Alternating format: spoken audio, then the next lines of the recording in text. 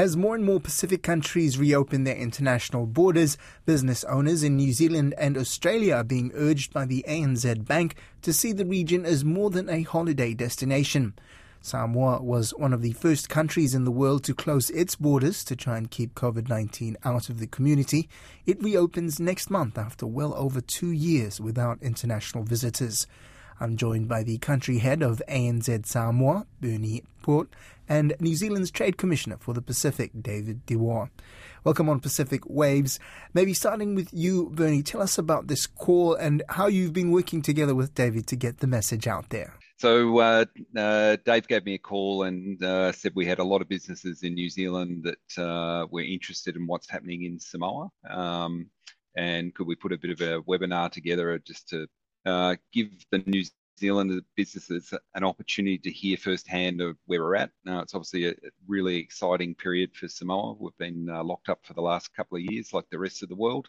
And borders opening on the 1st of August. It kind of feels a little bit like Christmas is coming. There's a real buzz about the place. We're 1 week out. Super exciting time. So I might just add to that. This is part of a program of webinars that we at New Zealand Trade and Enterprise have been offering in collaboration with ANZ Bank and also with the Pacific Exporters Network in New Zealand. We've been working with ANZ's country heads in the various Pacific markets and drawing on their expertise and on the ground knowledge of what's happening in the market economies out in the Pacific. And we've been offering these webinars to interested businesses from New Zealand, from Australia, and from around the region. So as these markets reopen following COVID, we're getting a really good sense, and our businesses are getting a really good sense of what the economies are doing and some of the opportunities that are out there. One of the key messages that we've been making from New Zealand Trade and Enterprise is that the Pacific is, of course, not only a fundamentally important region for New Zealand in just about every aspect you care to name, but it's also a really important economic and trading partner as well. And so these webinars have been a really good opportunity to reinforce some of those opportunities and some of those things that New Zealand businesses can be well positioned to take, to partner in on as these borders reopen. Just going over some of the sectors, obviously people are always aware of tourism, aware of the common sort of Pacific business models, but it is quite a wide portfolio, isn't it, in terms of what you can do with business in the Pacific? It's incredibly varied. I think this is one of those facets of, or one of the realities about New Zealand's trade with the region that, businesses that are working in those areas, they understand, but it's not so well understood, I think, outside of that immediate trading community. Our trade links with the Pacific are incredibly broad, and New Zealand businesses are represented in just about every single economic sector, whether it's infrastructure or manufacturing, through to, of course, the travel and tourism sector, which you're right, Koroi, that does account for a huge percentage of the trade. But if I look at our goods exports, for example, which is still about 40% of the pre-COVID trade, there's everything from mechanical machinery, electrical machinery, through to fruit and foods and beverage trade as well. So a really, really broad export and trade portfolio, which is just fantastic and exactly what you want to see in your trading partners.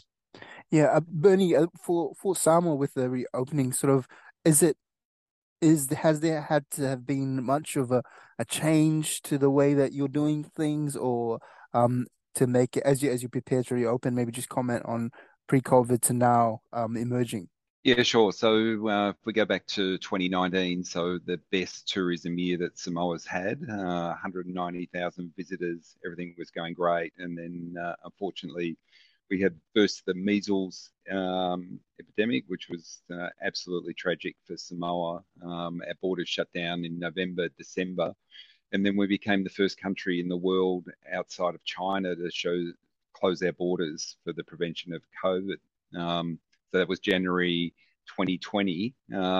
It's been really hard for the tourism operators. They've had to switch their operating models, move back to a local tourism offering, which is a really limited market in a country like Samoa. So, they've struggled, and the banks have had to do a fair bit of the heavy lifting to get them to this state. The last couple of months, it's about restaffing, testing equipment, redoing kitchens, air conditioners, everything you can possibly think about in the resort. And we're probably lucky in some respects. We've learnt some of the lessons from some of the tourism operators in Fiji and the Cook Islands.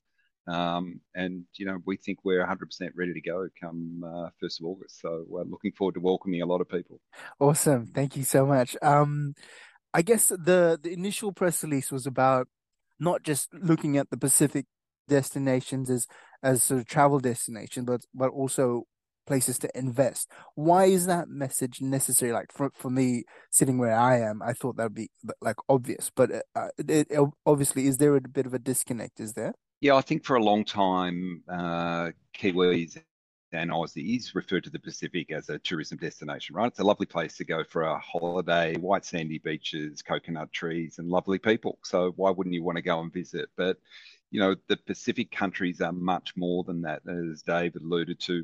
For Samoa, tourism makes up 25-30% of the total economy. So part of the webinar was trying to, tell people, there's $500 million in projects that are going to hit the ground here in the next 12 to 18 months, including major sporting events. We're talking about hosting the Rugby Nines tournament for the next 10 years here in Samoa. We've got CHOGM will be held in Samoa in the beginning of 2024. There's roading, there's new resorts going in. There's a lot of things that are happening here on the ground. So, and it's an opportunity for, businesses in New Zealand and Australia to partner with local businesses and be part of what I believe will be one of the real growth success stories of the next sort of 2 to 5 years. One of the difficulties I think businesses have in the Pacific, and I think it gets worse as you go across Melanesia. But as the difficulty of doing business, the risk of doing business, and just how long it takes for trade disputes to be resolved in some of the Pacific countries. I guess those issues, what would be your reassurances for businesses worried about the risk, I guess, of coming into the Pacific? Yeah. You go, Dave. Yes, and no, sounds good, Bernie. I mean, I think the first point is that there's a risk to doing business everywhere. And every company that gets engaged in export has to do so, with its eyes open, and has to do its research and be absolutely sure when it goes into any market that it's got a risk mitigation plan in place. And that's a very simple set of services that agencies like New Zealand Trade and Enterprise can help companies with as they go into markets. There are other agencies out there, like the New Zealand Export Credit Office, Ministry of Foreign Affairs and Trade, which also have really important roles to play in networks across the region that New Zealand companies can take advantage of. And then, of course, partners like ANZ and other trading banks on the ground, and professional services providers and insurers all exist to play those roles. I mean, you make the point, Koroi, about disputes taking a while to be resolved. I mean, that can be true in just about any market, and in developed markets as well. You can take a long time for disputes to reach resolution, which is why the trick is often not to get into a dispute in the first place. And so, that really does, speak to that importance of doing your due diligence before you get into these sorts of engagements. And that then takes you to that point about relationships, which was, and genuine partnerships, and actually going, meeting the people that you're going to be working with, creating those relationships of trust. And actually, that's an area that I think the Pacific really, shines out as a place where we've got a lot of familiarity. We know one another well. There's a lot of family and whānau ties. A lot of business has been done in the past, and it's an area where Pacific and New Zealand businesses are really well placed, I think, to work together with one another to create those genuine, long-standing, trusting relationships that can be extremely successful over time. Did you want to add to that, Benny? Yeah, no, couldn't agree more. And one of the things I keep saying to people is, Samoa, Tonga, Cook Islands, the countries that I'm involved with, the success for foreign investors in those countries is to, visit the country, get the advice on the ground, and visit often. You can't build a relationship over a Zoom call or a video meeting. You need to actually come and feel the place and talk to other people on the ground. And, I've been really lucky over the last decade to witness some of the businesses that have come from New Zealand have done really well, exceptionally well in Samoa. But they've started small, and they've actually invested and put people on the ground here to be really successful. So I think that's important. Um, I hate bringing stuff up about the Pacific that's not so nice, but there are a lot of I don't know, fly by night business, or not the kind of business that the Pacific wants to attract in the Pacific, but there are a lot of them, and a lot of them operating in less than above board ways to get ahead, and some of them are actually quite prominent in a lot of Pacific countries.